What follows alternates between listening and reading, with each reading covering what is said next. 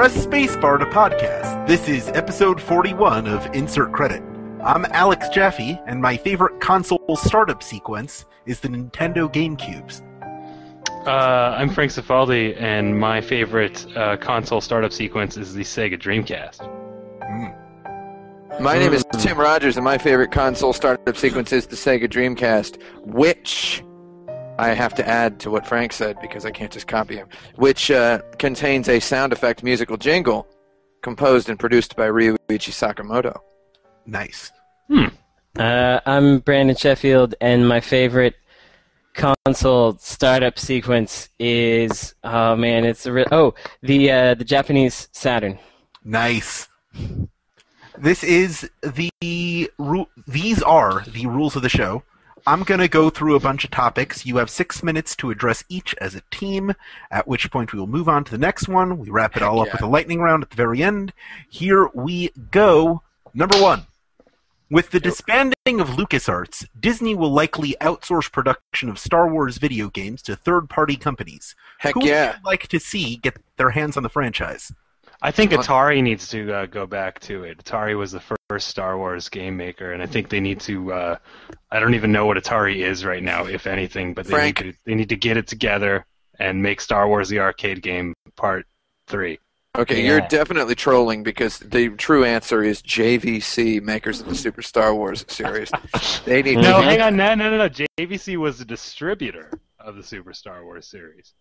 Nah, they just need to publish. They need to develop it. That's what they need. They made VCRs. They need to reform. JVC made the VCR that my dad used two of to copy Star Wars on VHS. Oh, nice. So they need to be making the video games in the future. Yeah, they really are the publisher that's most primed for the Star Wars IP at this point. Yeah. Yeah, they. If Sega still existed, they could make a pretty cool thing. Yeah. Namco's still around. Namco made that really crazy Famicom Star Wars game where Darth Vader turns into a scorpion and stuff. I'd play that. Yeah, that sounds pretty alright. That was back when they were Namcot. Namcot. With a T on the end. I mean, that's oddly prescient of the plot of Star Wars Episode 7, or is that not public knowledge yet? Oh, the Scorpion part? Yeah. Yeah, well, I think that's. I mean, that was. We're not even supposed to talk about that. My friend was. Oh, I'm working on sorry. it. Yeah, there's. I guess I'm never going to work in the industry again because I did sign an NDA. Yeah. So, are there any good game developers left? I think that's what we're trying to choose, right? Hey, those. That's the real secret question. Those guys at there's some good AAA game developers. Starbreeze, the guys who made the Chronicles of Riddick games, I would give them.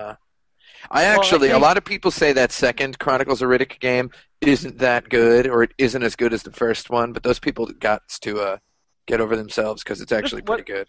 What if the developer of Knights of the Old Republic, KOTOR, did that, but as a massively multiplayer game? I'd play Sounds that. like a good idea. Here's $1 billion. There would be Jedis, and you'd be able to get your own ship and go to another planet. Yeah, Is that what it would be? And Only it would if be there's totally one fully gay voice planet. acted. Yeah, we'll put a gay planet for the gays. Sure. Yeah. Go hang out there and be neon lights everywhere. It'd be a good time. Yeah. Yeah, I'd go for that. Did you hear that they're making a gay Sex and the City show on HBO? And An official spin-off of it? Yeah, well, it's not an official spin-off, but that was the pitch. Is it called Gay Sex in the City? I think so. No, I'm not sure, but it's filming in the city of San Francisco right now. I keep seeing people posting pictures on Facebook. They're like, HBO is here, and they're filming a thing. Why would you set a gay version of Sex in the City in San Francisco? That doesn't I don't know, because it could work in New York. Yeah. Anyway, I think that the guys who made, maybe they should just let the. Here's a good burn. Are you ready for this? Those guys that made BioShock, they should just, let somebody else handle the source material and give them a story for.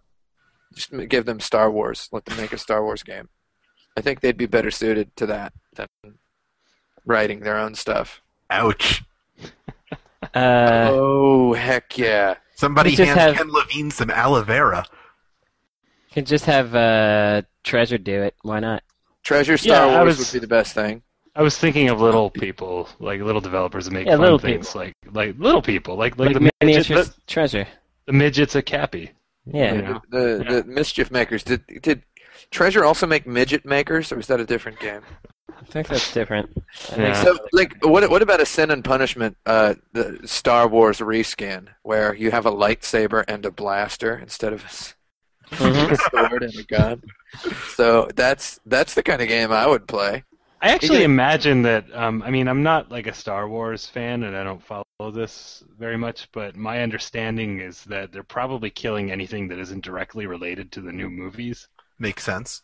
So, That would make sense, yeah. You know, we're probably not going to see a fun Star Wars video game ever again. We'll just see movie tie-ins. I don't think video That's cool. games are significantly advanced enough at the moment for them to be like to go whole hog into making a game which is an extension of the movie universe. It would just probably be some cheap tie-in. how much hog you reckon they can get in there? Probably about 25% hog. All right. I think they could add like a Front couple end or tail end? back of the hog. Yeah. The hog tail. Well, They could no, add- you want the front because the cheek meat is actually the best. But we're Hog talking cheese. about You what guys can wouldn't they know manage. that. pork What's that? jowls. Yeah. I thought it We're was talking pork about shoulder. what can they get in there, like not what's ideal. Okay. I thought it was Yeah. pork shoulder. That was the good part. The pork I want shoulder the is, shoulder. it's real tender. Also known as pork butt, even though it's nowhere near the butt. I don't know who came up with that. I That think was butt me. is what they used to call the shoulder me. because you put the butt of the rifle against the shoulder. So Are you making that up, or do you? It sounds plausible. Yeah, it really does. I'm pretty sure it's right. Most of the stuff I say it being pretty sure that I'm right about it. And then, So you know, anyway, I guess we've come to the conclusion that pork butt is the answer. To Pork Yes. treasure is the answer. Pork butt games. That's a good studio name. Pork butt. Oh yeah, I'd sign up and be a part of that. I'd get the Kane and Lynch guys to do it. Just Sure. give it- Subsidiary of Whole Hog. You know what? Why don't we just go ahead and say, bottom line, give it to Square Enix because Okay. Yeah. they've wanted it for a while and they don't Yeah. know what to do with their own stuff, and they make games which deserve Star Wars anyway. So Was that our sound? That was very that low. was Yeah, it was very low. Next time Okay. it will not be so low. Okay. Velo. What is the difference between a fun video game and an entertaining one? Well, I would say that a fun video game is a game that I start just getting absorbed by and don't pay attention to when I'm playing it. But an entertaining video game is one that I'm noticing the craft of, and I'm noticing the technique of it. But I think I may possibly just be thinking about movies, but I think it translates to games okay. Well, like I don't think that like I think a lot of Deadly Premonition for me, and we keep bringing this up, was not fun to play. A lot of it was a slog, but I was just infinitely entertained by all of it. So I think there might be something to what you're saying. Hooray! I think that that sounds like the right example. That BioShock sure did have no combat in it. That BioShock Infinite. I mean, it had combat, but I don't know what was going on. I'm just shooting at stuff. But heck, if and the story was dumb, right? So like, it wasn't even really interesting. But heck, if it wasn't entertaining to just look at all the stuff that's in the game and be like, look where they put all this stuff and what kind of crazy story twist are they gonna throw at me next? You know, so that was entertaining, but not fun. I think that way of the first BioShock. I didn't play Infinite yet, but the first BioShock, I don't know if I ever was like, this is really fun shooting these guys, but it was such a... I actually kind of liked the world, so I was entertained by the game, wanted to see where it was going. Yeah. I actually have that with most of the... I would say Gears of War is fun and entertaining because the combat is fun because you feel like you're doing stuff. Like Entertaining. Yeah, it's fun entertaining. You really feel like you're doing stuff because you got to master the level design and the geometry and you got to be good at shooting. But then the characters are also saying ridiculous, funny things, and occasionally you'll see stuff like boxes of cereal or whatever. I would say that. I didn't know that. Heck yeah, boxes of cereal. I just didn't know about the cereal. Yeah, sorry. I would say like Outrun 2 is an example of a game that's like 90% fun, but it's a bit entertaining as well once you get deeper into it and you're really trying to go for the different modes of play, like heart attack and challenge mode and stuff, and if you just stay at the starting line and the flag band starts doing a dance, that's pretty entertaining. So but that game is more than anything about heading straight for the fun and not bothering with other stuff. Zeroing in on the fun, I suppose, as you would say. Dialed it right in. In the industry, they say that. They So say is that app? Do you find it and then zero in on it? you find it, then you zero in on the essence of it. Yeah, well, how can you zero in on it if you haven't found it yet, Frank? Come on.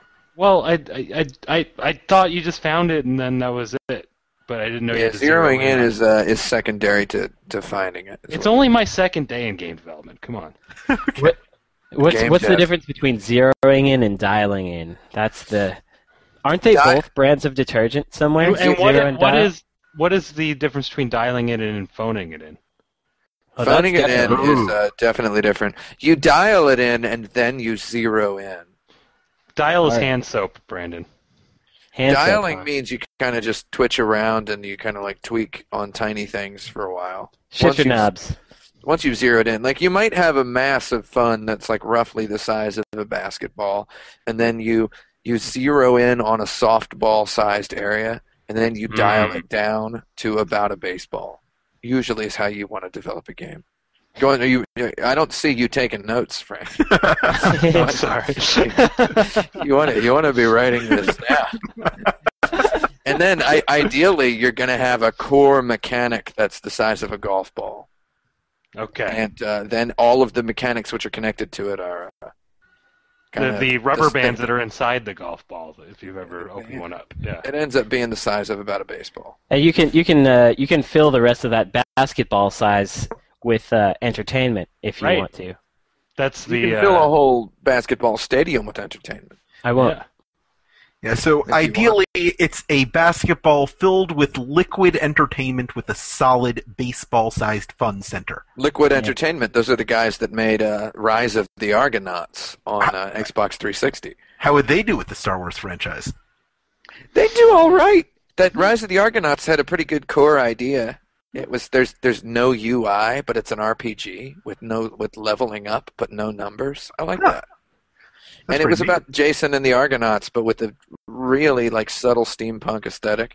I liked the character designs in it. Game was pretty, under budgeted. Give them $100 million, let them make Star Wars. It'd be better than BioShock, if they're not all dead by now, which they might be. So Candy Center and a basketball. Yeah. That's Yeah. exactly what you want. And then liquid, like a jelly donut filling. So it's like a chocolate ball floating in jelly.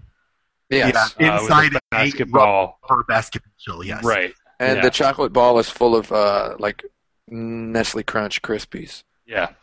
If you guys like rice or whatever, yeah. Yeah, the Rice Krispies. Puffed Yeah, all rice. right. That's Okay. right. And Chris? that's how you make a fun and entertaining video game. Yeah. Entertaining. Which number game in a series is usually the best one? 6. 12.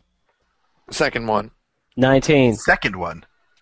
Yeah, the second one's usually the best one. I think Explain. that of most things in general. I think, well, maybe not movies, but like anything that continues on, it's typically the second one that's like, it's the first one, but we fixed all the bad stuff. Right, that's usually season 2 of successful television shows, Right, particularly exactly. sitcoms. It's Mega Man 2, where it's like Yeah. Mega Man was a fantastic prototype of Mega Man 2.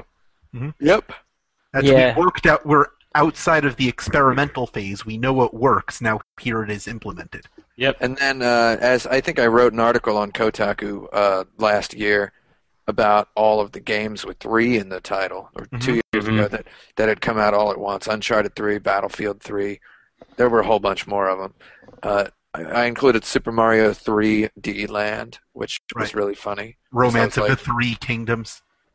Yeah, because I was like in the Super Mario D-Land series. So there were a lot of comments that were like, Super Mario 3D Land is an original game, and I was like, God, people, God, it's like, and then I'm like, I was trying to be funny, and like, well, you failed, is what the guy said. So I'm like, too bad about that. Yeah, so the third game is usually like, well, we made a whole bunch of money with that first and a whole bunch with that second one. And we still have, nowadays, we still have all them 3D assets lying around, right? Yeah. Like those Uncharted assets, those things aren't going to age, right? They can still use those for a couple more years. Yeah. Right? I mean, they put so much money all over that game, they soaked it in money. You know, let's make a third one. Who cares if it ain't got nothing worthwhile at all? I mean, those assets were basically pickled in some kind of money brine. Mm-hmm.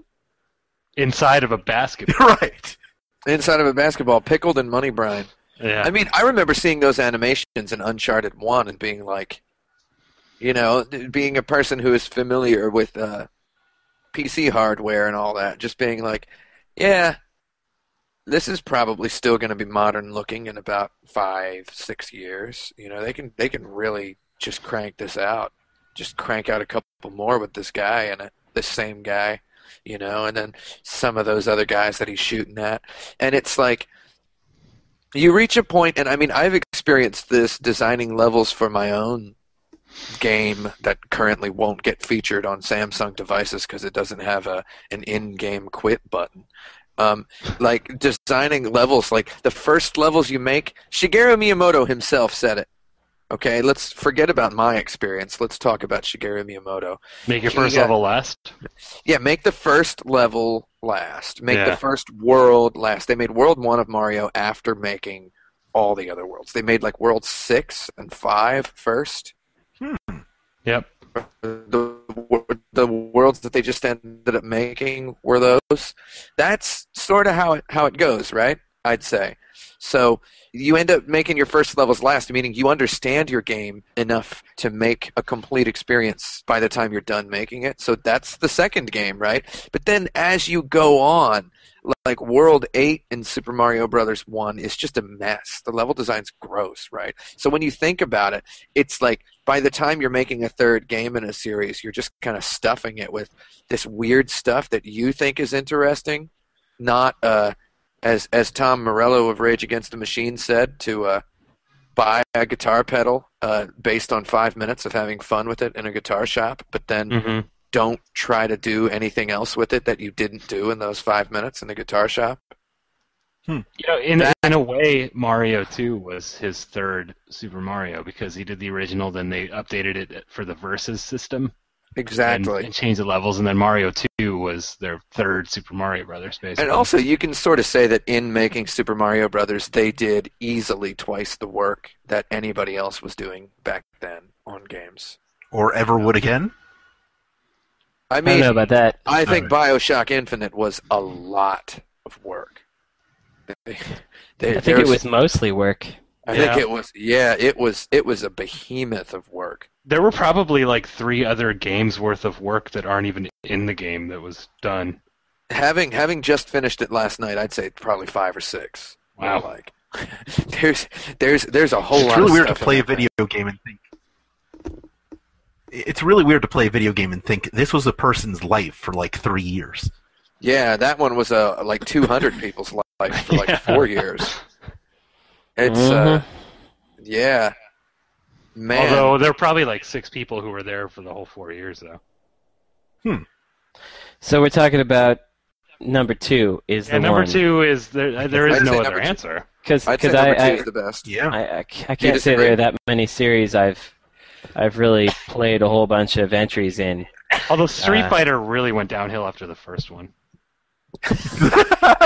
Well, nice. I think two is the best answer that I could sort of agree with. I would say there are a lot of 4s that try to evoke the 2. For example, Street Fighter 4 is just Street Fighter 2 with really awesome graphics, right? So that's a thing. There you have it. Moving on. How would you fix Dynasty Warriors? With a wrench. I would make it more like Dragon Guard 2. I would give it a parry mechanic, and I'd make it so you can throw guys around and that they knock each other over and explode when they hit into each other. Yeah, I would make the guys have some kind of AI to them. Mhm. At least a little more than they've got now. I would make it so that you can actually feel like you're doing something instead of just smashing on stuff. Mowing the lawn. It feels so squishy, that series. I would add a little more oomph to it. A little bit of snappiness and Yeah. stickiness. Feels like you're actually smacking something. And I think maybe I would add some a bit more of an interesting story to it. Might actually just not. I don't mean like a big bunch of cutscenes or something. I mean like a some more experiential story that could happen. Some quick, interesting events that might give you some context, better context, and better reason for why you're doing this stuff. Dialogues that are more like, that are less like, this guy over here is in trouble. Yes. You got to can help him. Really find out who Lubu is. Yeah, instead of just Lubu, you know. Right. He's kind of just over there, and he's gonna kill you. Yeah, that series does rely pretty heavily on you sort of knowing the history. I find it sort of fascinating that there are a lot of foreign people who did not read Chinese history for fun in elementary school, like kids in Japan did, and they still know the names of all the characters, and that they actually know the names of these guys in Dynasty Warriors based on Dynasty Warriors. Yeah. Where they all look basically the same. All the characters are just kind of this really homogenous looking aesthetic. I mean, there's big guys, there's guys with bigger beards, but it's like nothing really unique. I would make it more like Earth Defense Force, because in Earth Defense Force you feel real good when you shoot stuff. You sure do. Stuff falls down, things explode, ants fly up into the air. Yep. Yeah. But we shouldn't say too much about what we want, what kind of a game we would make, because we might want to do it. Yeah, I think Dynasty Warriors is a wonderful template for making a fun game, and I mean, proof is a lot of people have fun with it. I just would make it a little bit more of a crispier kind of fun. Yeah, you know? Treasure it up a little bit. Yeah, get Treasure to make a Dynasty Warriors like. That's how you do it.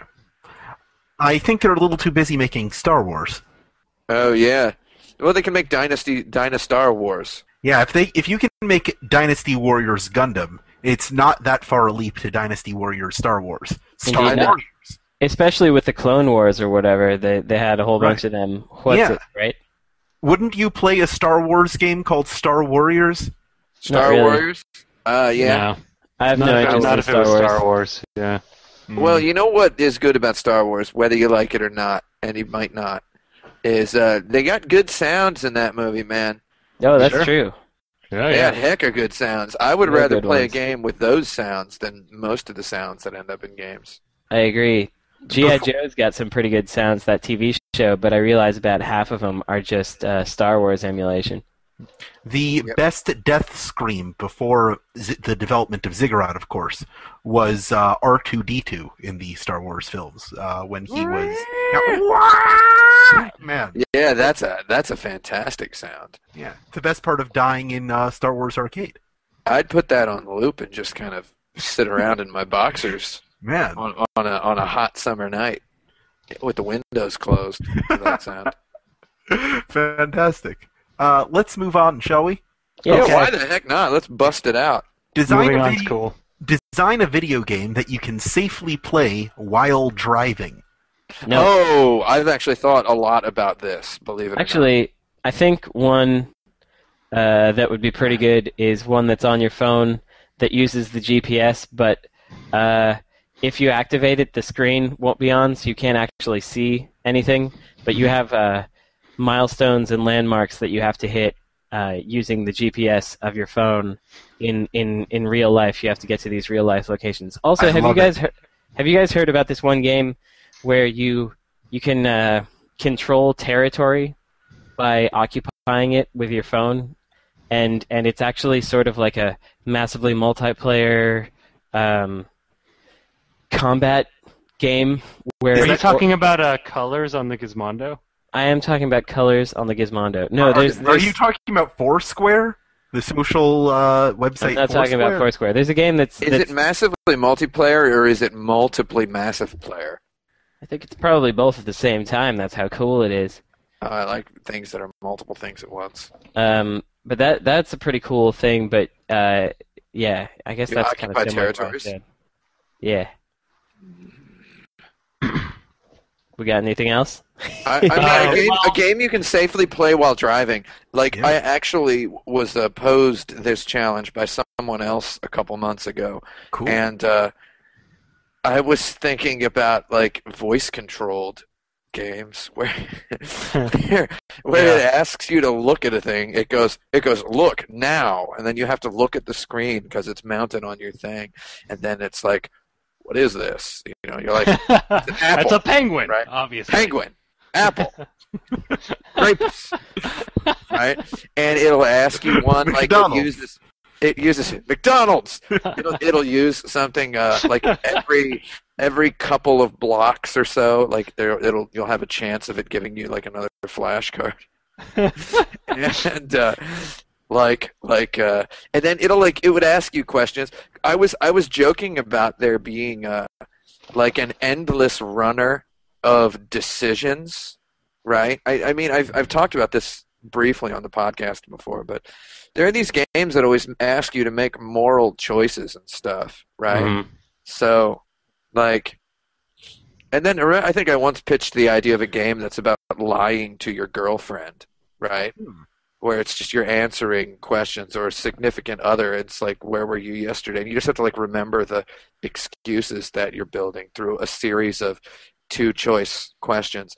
And I think it would be cool to make a game that you have to be traveling distances in order to get questions. So it uses your GPS, and it's like every 3 blocks you go, it'll ask you a question, and you're making these choices, and you're leveling up, and it's really hard to explain without getting into big details. But you have to look at it, and it's what should I do with this guy, right? And then there's you see a guy handcuffed on the screen, and it's the choices are kill him or imprison him or whatever. And then you have to remember what you chose or said or whatever in the past, and then it kind of comes back to haunt you and later in questions. Yeah, and you have 5 seconds to make a decision at the most.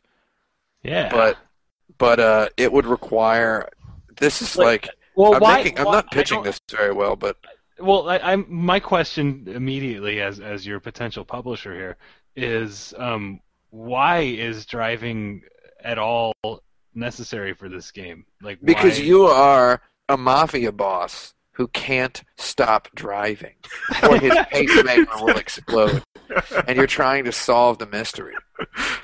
Have you guys seen this actual game that exists while driving? It's a very soft kind of game, but in modern hybrid cars, there are different colors that will that your kind of HUD will glow with when you're in real life when you're driving, indicating whether you are using a lot of gas or if you're being more eco-friendly or if you're using basically no gas. And based on your performance there, it gives you these little parts of leaves that you're trying to collect, and you talking level about them the up Toyota, and get badges. The Toyota Prius does that. The Prius does that, and also the Honda Insight does that as well. I actually keep going. Well, I was going to say, if you extrapolated that a bit more, and in addition to that, you also had something about distance-driven and direction-driven that, I mean, you could put that territory thing in. So, if you're driving very safely and very eco-friendly through an area, then you could kind of cordon off this arena. So I've got 2 ideas. If anybody wants to hear them, one of them is Bluetooth headset, right? So it uses a hands-free headset. So And the hands-free headset can detect pitch, and it plays music through your car stereo, right? Mm-hmm. So you're playing the music, and so it's like Guitar Hero, but you have to make mouth sounds like along with guitar solos. Wait, Tim. So are you saying that this is Guitar Hero, Hear? Yes. Nice. And then game number 2 is uses the accelerometer, and you get experience points every time you drift your real-life car. So you go into a parking lot and do like a whole bunch of donuts. It then does like a run keeper, posts on your Facebook. So-and-so drifted a total of 1.5 miles today.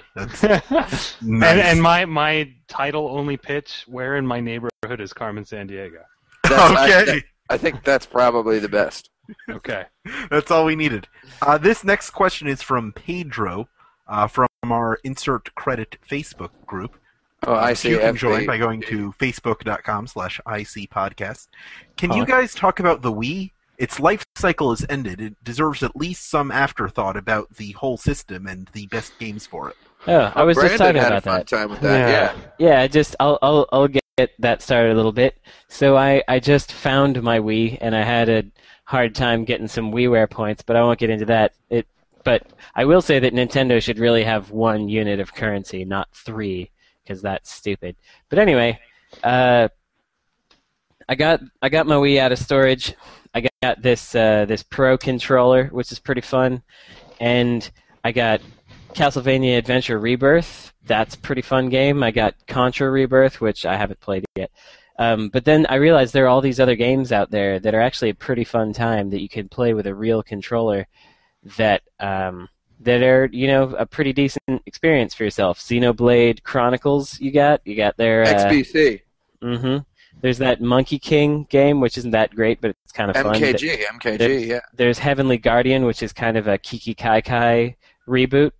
That's pretty fun. There's Octomania, which is a puzzle game from the Puyo Puyo makers, using octopi instead. There's The Last Story, which I have not started yet, so I won't say anything about it. But there are a whole bunch of other little weird games. There's a really good Klonoa on there. There's a whole bunch of... I think the Wii is the last place we can explore like the middle tier games ever. Yeah. Games that have a decent budget but aren't, tiny little things or huge things. That made us all fall in love with the PlayStation 2, frankly. I think the Wii is the last bastion for that.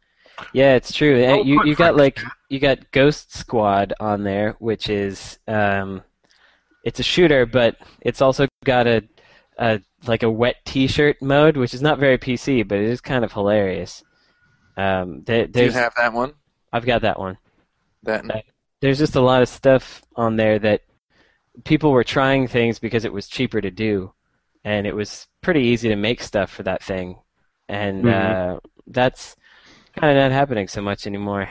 I mean, you just take 2 GameCube games and you duct tape them together. That's right. Until they put it out on XBLA, it had the best version of Resident Evil 4. Mm-hmm. So that's good. What, on the Wii? On the Wii, yeah. That's actually how I played through it. I enjoyed it that way. Yeah, I played it on the Wii. I think nowadays you can use it with a regular controller, can't you? Yeah. You can also, if you enjoyed the motion, you could also play it with the PlayStation Move, I believe. Oh man, but there's that Last Story game that's coming out, but that looks like it only uses the Wiimote, and so I don't want to interact with it. Wait, you mean Pandora Tower? That's what I meant. I meant Pandora's Tower. Yeah, that game's actually pretty cool for people who can get over themselves. It's not a bad game. I just want to point at stuff and then do this. I don't want to do it. It's pretty light with the pointing at stuff. I've got it if you want to play it. All right, I'd give it a shot. It looking at trailers of it, it looks like a whole lot of interacting with pointing at my TV, which the Kinect didn't do it for me, the Move didn't do it for me, the Wii sure didn't do it for me. I have to admit that when it came out, I was pretty sold on the concept of a motion controller. I was like, I didn't necessarily think this is the future and all video games are going to do this. But when the Wii came out, or when it's coming out, I guess, it was like man, so many interesting games are going to happen now because we've got this new toy. This is an entirely new way of controlling games that, actually feels okay. And even, like, I played Twilight Princess when it came out, and even that game, which just kind of replaced the button with, a waggle, basically, it was the cheapest implementation there could be. There were really satisfying moments sometimes where I was just like beating on a boss until it died, and it just felt, it was a different feeling. But yeah, it didn't take very long for me to just get completely over it. Like probably less than a year, and it was like, well, when that Wii Sports Resort came out, like, okay, first of all, I played Wii Sports as soon as the Wii came out, and I was like, well, this is the dumbest thing that's ever come out in the world, and I hated on it. And then when Wii Sports Resort came out, I bought that because of the Motion Plus thing, and I just thought it was fantastic. And then everybody else was over the Wii at that point. All of the people who had shared their tearful stories of grandma speaking for the first time in 40 years because of Wii Sports Bowling or whatever it was. It's like, I was like, y'all are noobs, and your grandma probably just wanted to hang out. It was just glad somebody was paying attention to her. I don't think it means video games are awesome. I thought Wii Sports Resort was great. But I just want to say about the Wii, my personal experience with it is I got all those games, that Xenoblade and that Last Story, and I played those, and I liked those. And I played that Pandora's Tower, which was pretty cool, and I liked that. And I played Regenlave, or however it's supposed to be pronounced, which I think never came out in the U.S. Did it come out in the U.S.? It was the Sandlot game. Brandon, do you know that one? Oh, that did not come out. Oh, man, that game is pretty hot. It's there's not really much to it. It's basically medieval Earth Defense Force, but yeah, you can use your classic controller, or you can use the Motion Plus, which actually feels really good for aiming and stuff. It turns it into a sort of a light gun like Earth Defense Force.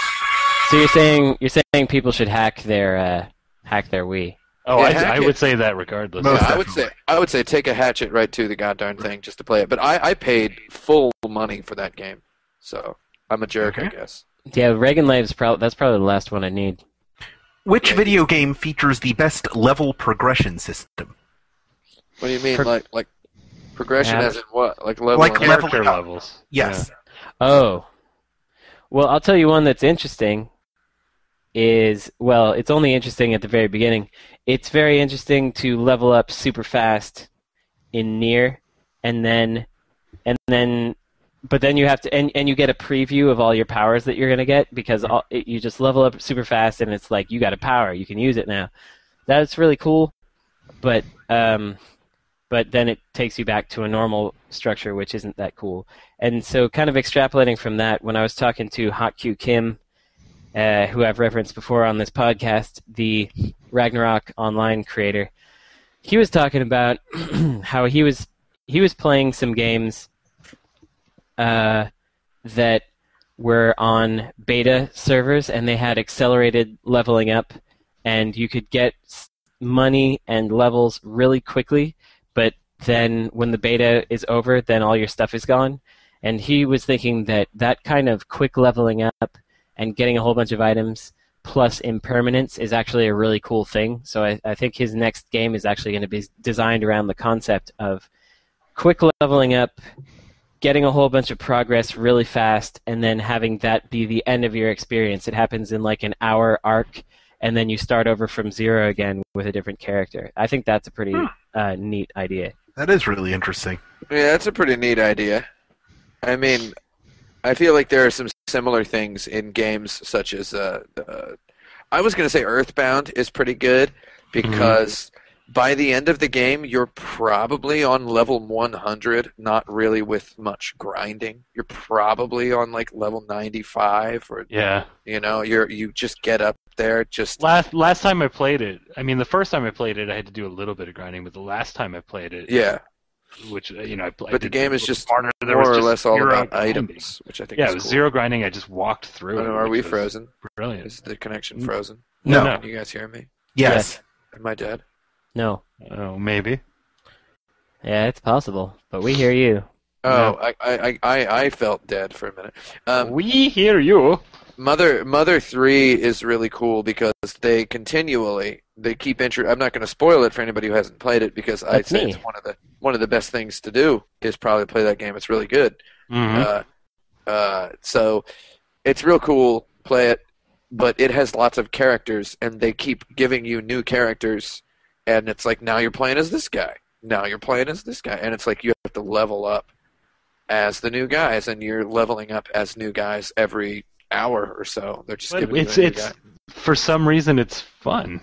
It is fun. It's great. I haven't really figured out why it's fun to just suddenly be like, here's a new character's level 1. Enjoy. So I also like the original Dragon Quest's level up curve. Maybe it's better in Dragon Quest V, but Yuji Horii was really big about, he said in 86 or so when they were making Dragon Quest, he was like, I'm just going to make some of the levels require like exponentially more experience points than others so that it feels like a journey. It's like I've been stuck on level 16 for 6 hours and then suddenly you're on level 17, and then suddenly you level right up to 18 after that. It's like kind of pressing the numbers. That's getting into dangerous territory. It's getting into well, don't I feel like we've had a discussion about this with social games. With social games though. Don't social games kind of do that? They sure do. I would say that if we're talking quote-unquote best in terms of sheer mathematical tenacity, the Diablo 3 is pretty good. And World of Warcraft is obviously nothing but a level progression system. I'm sure somebody would argue with that. But yeah, that's obviously got to be good enough to addict those millions of people. I just want to mention that I think the reason that it is fun to start over at level 1 is because you tend to get kind of diminishing returns once you're further down the line. It's like, okay, I have another level. That's cool. I can't tell. I'm already level 60. Like, it doesn't make a damn difference. But starting over again from 1 is great because you get new things. You get it's like, I couldn't equip this, and now I can. That's pretty neat. Yeah. That's what Mother 3 does, and then eventually, when you've got your final party, when everybody finally gets together for the first time and for the rest of the game, the battles are just little rhythm action puzzle things that are happening. I have a question. I'm sorry. Is Mother 3 great-grandmother? Mother 2 is grandmother, right? No, is that how that works? Great-granddaughter. Well, it depends. It depends on which direction we're going with the mothers, I guess. We're going. Well, I mean, since we're saying mother and not down. Earthbound, we go right to left because that's how they do it. Nice. All right. So that's Mother 3 is great-grandmother. Great-granddaughter. All right, sure. Great-grandmother. I just wanted to. I needed to clear that up. Yeah. The truest answer here is Dragon Quest V and also Pokemon, because Pokemon has exactly what you're talking about. Right, you level up each Pokemon individually. You get a brand new Pokemon, got to level up that jerk now. You get another one, level him up. And as an aside to this discussion, I like leveling up for reasons other than combat a lot. So, I'm playing that Xenoblade Chronicles right now, and I've definitely leveled up a couple of times just by discovering areas and by talking to people, and by making connections with people. That's pretty cool. I like leveling up that way. Sounds like you'd like Star Wars Knights of the Old Republic. Yeah, I was going to say, it sounds like you might like Western RPGs. He played Dragon Fallout. Age. You played Dragon Age, right? I played Dragon Age. I played Fallout. So yeah, but Dragonage? Dragonage. Yep. Dragonage? Venusaur, Charizard, Blastoise, Pikachu. Kill, marry, screw, employ. Who's Blastoise? Blastoise is the big turtle one with the cannon. The giant Squirtle. Another one of the reasons you I'm going to have to look them all up at this point. One reason leveling up is fun in Pokemon is because you get to see them turn into new stuff. Mm-hmm. Yeah. Like you see little tiny Squirtle turn into giant fearsome Blastoise. Jaffe, I need you to paste the names of these guys in chat so I can look them up. Venusaur, Charizard, Blastoise, Pikachu. Well, you almost certainly marry Pikachu because Pikachu is devoted. I think that's pretty clear, right? Wait, wouldn't you want to marry the Venusaur because that one's growing vegetables, right? So you'd have an unlimited food supply. Oh, that's a pretty good. Oh, but no, Pikachu you'd employ them. Power your house. Yeah, but Venusaur you could sell the vegetables. The thing about Venusaur, though, is that he's half poison type, so I would not be comfortable eating whatever he produces. Yeah, I don't want to eat. Yeah, okay, forget Venusaur. Charizard could. Man, so there's reasons to employ all of them, which I guess is why it's a Pokemon game. Exactly. I was going to say. That's the definition, almost. But so Pikachu is electric by nature, right? Yeah. So Pikachu is just always electric. That was the NWA song, right? Electric by nature. Electric by nature. Yeah. So Pikachu is always electric. Pikachu's going to be electric in your house at all times. So if you're married, he would really Pikachu, save on the power bill. Yeah. Yeah, if you're married to Pikachu, you wouldn't have to pay an electric bill for the rest of your life. But Blastoise could protect you with a giant cannon. Okay, but realistically, guys, come on. How often are we attacked? That's true. It's a good point. But we are in the Pokemon world now, so... No, you're not. You're still in this world. Oh, we're still here? I'm looking around my own house and thinking how each of these Pokemon would contribute. Man. Charizard could heat your food. That's a thing. And, I mean, fire is a pretty important resource just across the board. That's your gas bill at 0. Is Charizard large enough to ride on? Yes, he is. Okay. Yeah. That's Ash really, regularly rides on Charizard. That is really a ride. Convenient. That's a ride to work, and he can fly as well. Mm-hmm. I mean, I'm either employing him or marrying him. Yeah, I think probably marry Pikachu again because Pikachu is devoted and employ Charizard. Yep. Pikachu is also, let's face it, the most attractive. That's right. Right. I mean, and screw Venusaur because Venusaur has Venus in the name. I'm your Venus.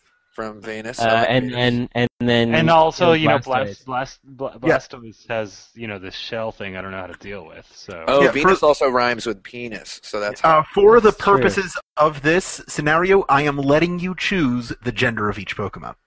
So it doesn't matter. There you go. It doesn't matter. I want them all to be cartoon androgyns. Yeah. Yes. All right. Choosing a gender would make this discussion gross for me, so we're not going to do that. Yeah, so I like... this is a really tough... this is a distinctly difficult question. It's a... Yeah, well, my suggestion was marry Pikachu, employ Charizard, and then things get Venusaur, and kill Blastoise. What do y'all think? I'm good with that.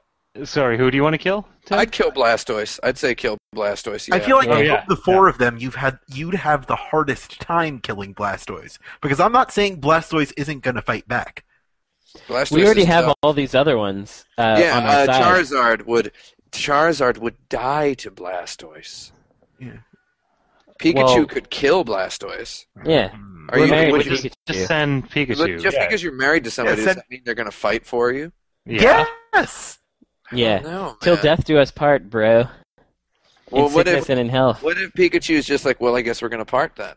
Well, Pikachu is devoted. We've got that part. Right. Yeah. So Venusaur would be just one. Yeah. So Venus, penis. Yeah, Venus penis. You would hang out with that one, right? And you would It's got that convenient handle thing on top. Yeah. Oh heck yeah. I would rather. Yeah. I don't know. I guess I would marry Pikachu if I had to. Yeah. Sure. Of course you would. Obviously. And then obviously, yes, Charizard is a vehicle. Yeah. I mean, that's. So are you just thing to employ. Very slowly coming around to my same decision? Oh no, I'm just trying to explain it. Yeah. I'm using your explanation to your solution, and I'm just explaining it. Sure, we're moving backward. Is what I'm doing. Yeah, I mean, we got time here. That's not what I've got. Well, it's our podcast where we just have this stuff. Maybe we should move on due to Brandon's lack of time. I don't think anyone's arguing with that line. Okay, who is the unluckiest video game character?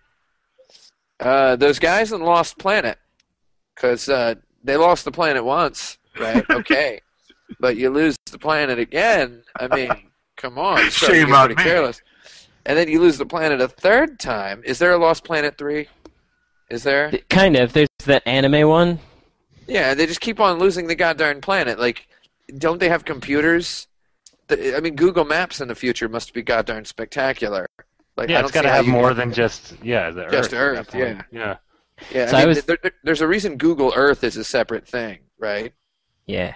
Because that's just for Earth. I was telling Tim yesterday I was playing Castlevania Adventure Rebirth, and there was a skeleton level, whole bunch of skeletons in it, and there's one red skeleton. That's the kind that respawns after he gets. Well, he reassembles after. I shouldn't say he, because who knows if it's a male Well, skeleton. it sounds just like Red Skelton, the comedian. Yeah, that's right. Same So it's thing. I was he. just about to So, make a red skeleton joke. He gets when he dies, he just reassembles himself and comes back together. And Right, there's just one like of them yeah. that is in a he's in a pit, and there's a spear that comes out of it that you can jump on the is it the hilt, the pole part of the spear, but the tip kills you, and the red skeleton cannot jump. So he just gets killed by that thing every time, and then it retracts, and then he respawns, and then he gets killed, and then it just happens Oh, forever. that's the worst forever. video game character. So he's to me. kind of unlucky because he can't jump, he can't get out of that situation. He's just Oh, constantly man. being killed. What fresh hell is this? That sucks a lot, I suppose. You know, Yeah, too bad for him. Larry Laffer at the beginning of the first Leisure Suit Larry has at that point never gotten lucky. Oh, So, yeah, so he might be the That could be a winner. unluckiest character. That's a good 'cause- point.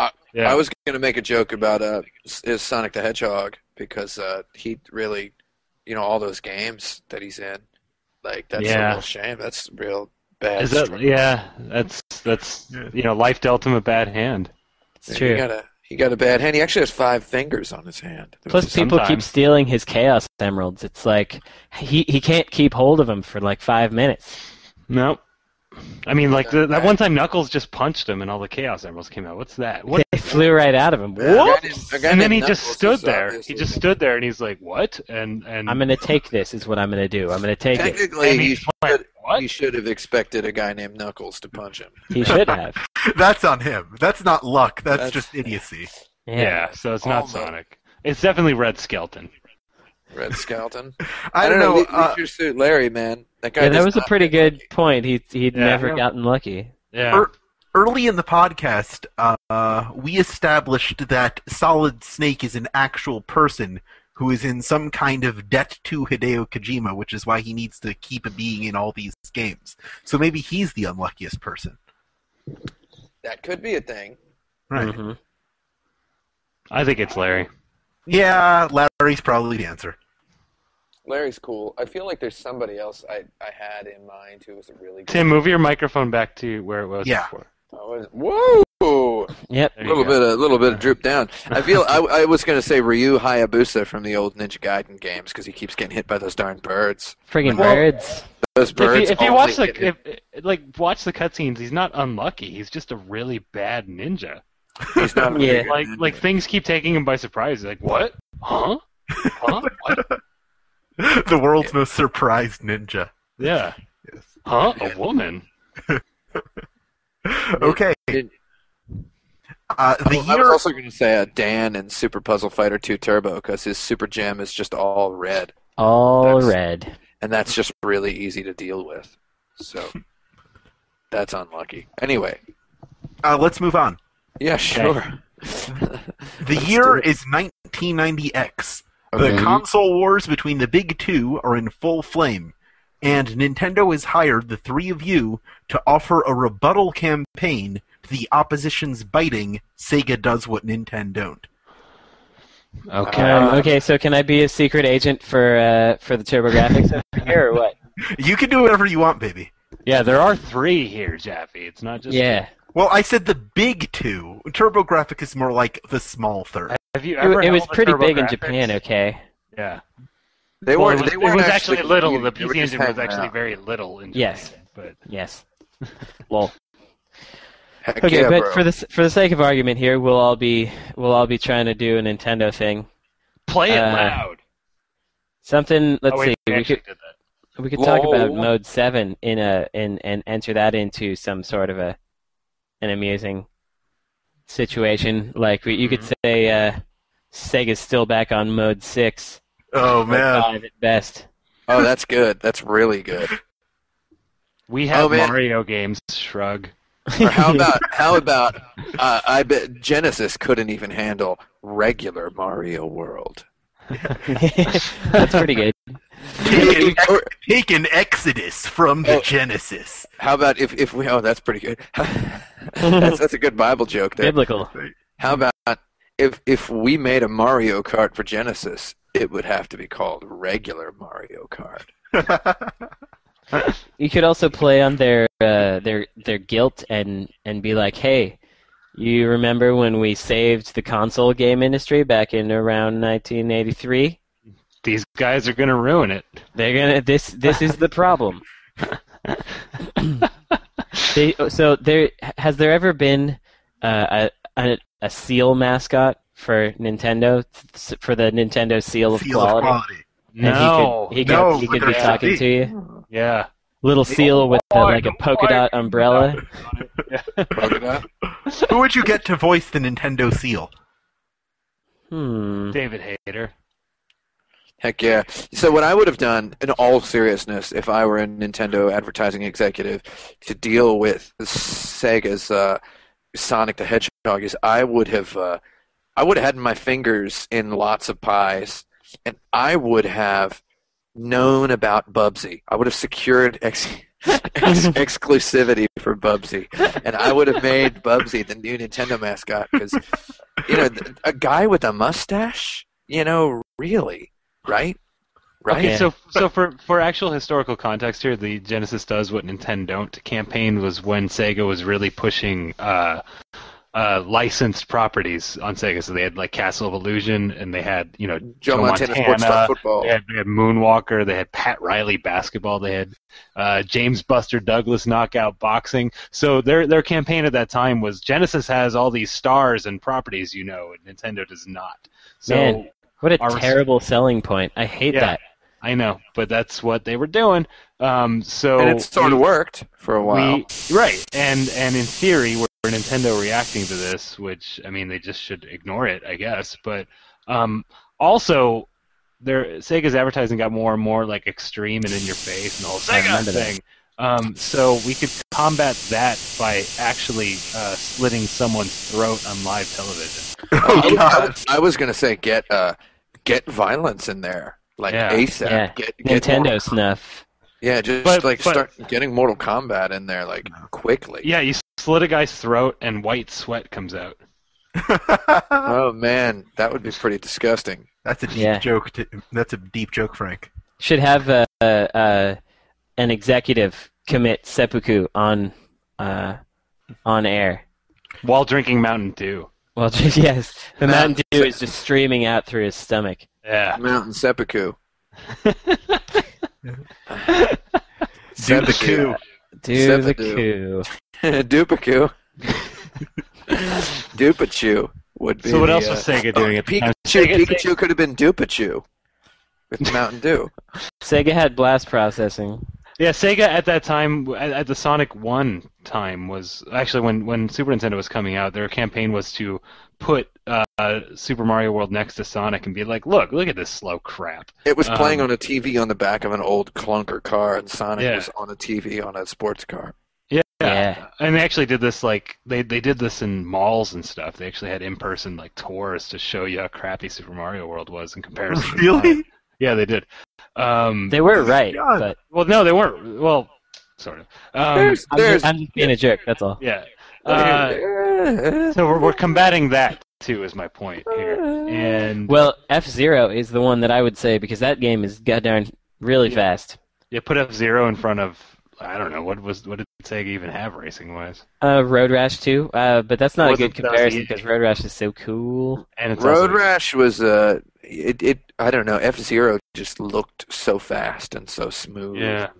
And it's Road Rash was like 15 frames per second or something like that too. So and they'd have to be unfair, so it'd be like F-Zero against Alex. Oh wait, here you go. Outrun 2029. Or 2019, is it? I forget. I've actually played that. It's not that good.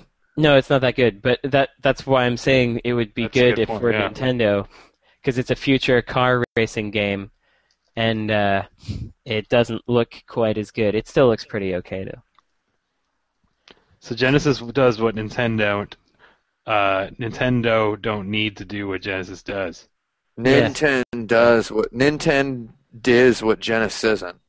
I think that's our answer, and with that, we'll move on to the lightning round. Okay. Nintendo does what Genesis isn't would be. Yeah, good. there we go. That doesn't really make as much sense, though. This new game that we will be playing today is called The Jetsons Meets the Flintstones Bowling.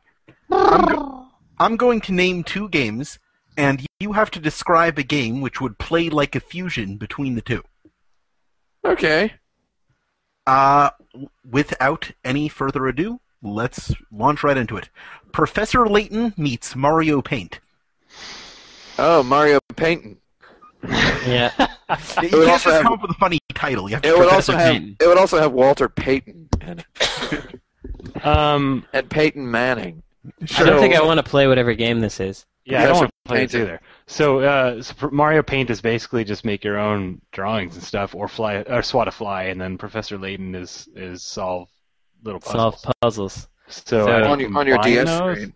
It's Professor Layton on a TV with a mouse. Wouldn't that be? Yeah, it's basically Professor Layton on your Super Nintendo with the mouse. Yeah. Didn't Brain Age have some drawing sequences too? I think Brain Age kind of is the combination between the two. All of those. right. I remember drawing. I remember writing numbers. Elder Scrolls meets Metroid. Elder Scrotroid. Oh God. Elder Oh Scrolls. man, I used to have to see that game when I was when my Aikido gym shared a locker with an old person's pool. I think Elder Scrotroid was I think it would be a game with a really good world, but every time you talk to somebody, it zooms into their face, and it looks like they're made out of catcher's flayed up catcher's mitts. And it'd be Metroid Prime in a 3D fantasy world. Yeah, and there would be a whole bunch of aliens, and they would all have the same voice. So Ridley and Kraid would be like, "Hello there, Samus." StarCraft meets Parappa the Rapper. The StarCrappa the Rapper. Yeah, exactly. Well, I think kind of it'd be cool to have sort of the Idol Master, but massively multiplayer, where you're all kind of a unit in this cacophonous band, and you're battling for dominance. Kind of like how in Macross Min May's voice was like a weapon. So it's like a singing RTS, but massively multiplayer. So an Idol massively multiplayer game. Yes, that's right. NetHack meets Warhammer. NetHammer would be the name of that one. And right. I mean, you could make a roguelike that's based in the Warhammer world. Why the heck not? They've got such a neat aesthetic going on. They could probably end up accidentally legitimizing the genre for the mainstream jerks that way. Yep. Oops. They'd be like, these guys are big. I think that would just be probably pretty good. Yeah. I'd Best one so far? Okay. Monkey Island meets Roller Coaster Tycoon. Oh, man. Monkey Coaster Tycoon? Well, you'd have to find the pieces. Roller Coaster Island? Pieces for the roller skates. Roller coasters. It would be it would be kind of that holy grail of combining a story-driven adventure game with a building management game that no one's quite gotten yet, but every Facebook game wishes they could. I think it would be funny if it were a building game where the builders are monkeys and you can't quite control them, and sometimes they don't do what you say, and it opens the attraction opens the next day, and you'll find out whether they've done your bidding by by how many people die. How many people die flying off the roller coaster? Yeah. DDR meets Mech Warrior. Oh man, that would actually be kind of fun because you have a DDR pad which you're using to shift gears and move your mech. Combine it with the Techie controller, and you'll just be in this full immersion mech environment. This is basically G Gundam.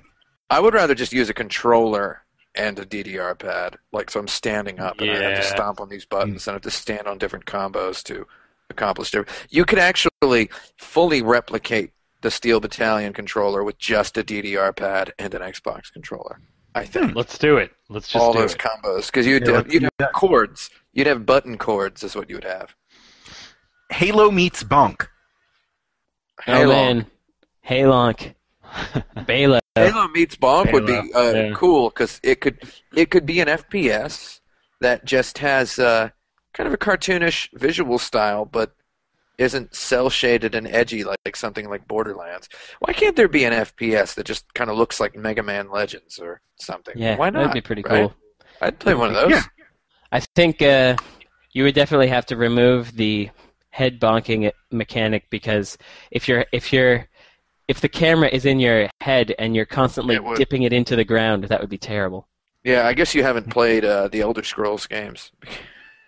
Because every time you do a melee attack, as they call it, The melee. the camera just swings around like crazy, and it feels like you're whipping a garbage bag at the guy. An empty Tomb Raider meets Pokemon. Oh man, Tomb Raider. So you're collecting. What did she even fight besides humans, like dinosaurs and stuff? Well, you know what? She actually has to catch them all in the sense of items in the tombs. So she could be collecting, these ancient relics, but the ancient relics come to life, and then she has to battle with them. And then once you battle with them, they become your friends, and then you use them to help you with other solutions. It'd be kind of like a Mega Man thing. That's right. And you just have like a whole team of dudes, and there's like 6 of them, and the goal is to get to the top of the mountain and kill these guys. But you could make a good game out of sounds pretty good. I like this one. Recruiting weird AI partners. Resident Evil meets Sonic the Hedgehog. Oh. Resident Hedgehog. Yeah, Resident Hedgehog, yeah. Sonic the Evil. Sonic Evil. Sonic the Hedgehog. Sonic Knievel, there you go. Yeah. Bio Hedgehog. I think it would just be Shadow the Hedgehog, right? Isn't that just what that game is? Shadow the Hedgehog, Sort but of. like there are dead dogs that are just thrown at you. Zombie dogs and a finite amount of ammo. Dogs, like dead dogs just raining from the sky. Yeah, that's what it is. You're running and shooting things, and then dead dogs just keep landing on you with this really horrible. It would probably kind of a wet sound, like a wet sack just hitting. Yeah, I don't like it. It would ideally play like Vanquish, I guess, because it's high speed shooting.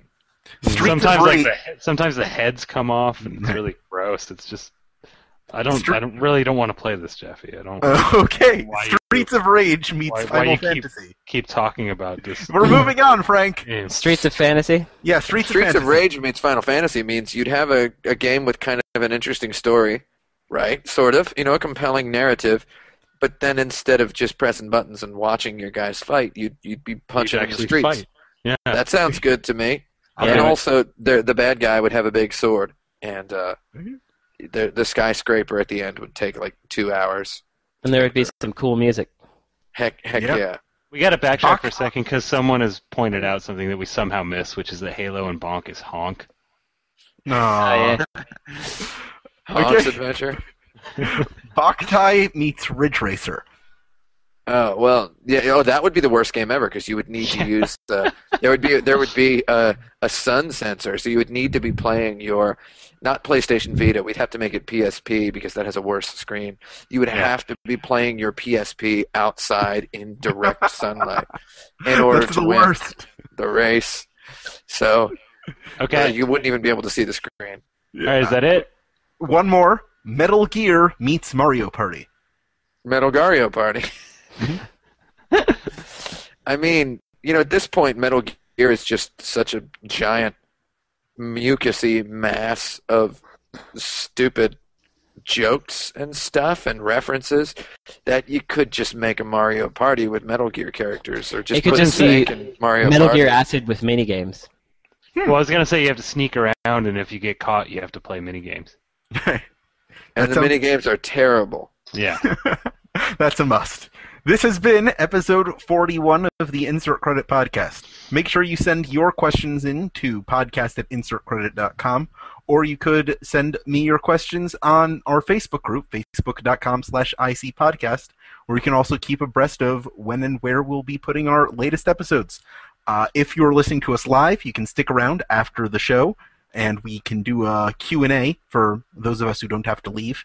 And you can also use that aforementioned email address, podcast@insertcredit.com, to send me your suggestions for the best game of all time, or the best Genesis game of all time, or questions in previous episodes you'd like us to revisit, all topics on future episodes. You can follow us on Twitter. I'm at Alex Jaffe. Brandon's at Necrosofty. Frank's at Frank Cifaldi. Tim's at number 108. I guess we'll see you next week. I'm Alex Jaffe. I'm Tim Rogers. Yeah, he's Tim Rogers, and I'm still Frank Cifaldi. I'm Brandon Sheffield. And this is podcasting. Podcast over, yeah!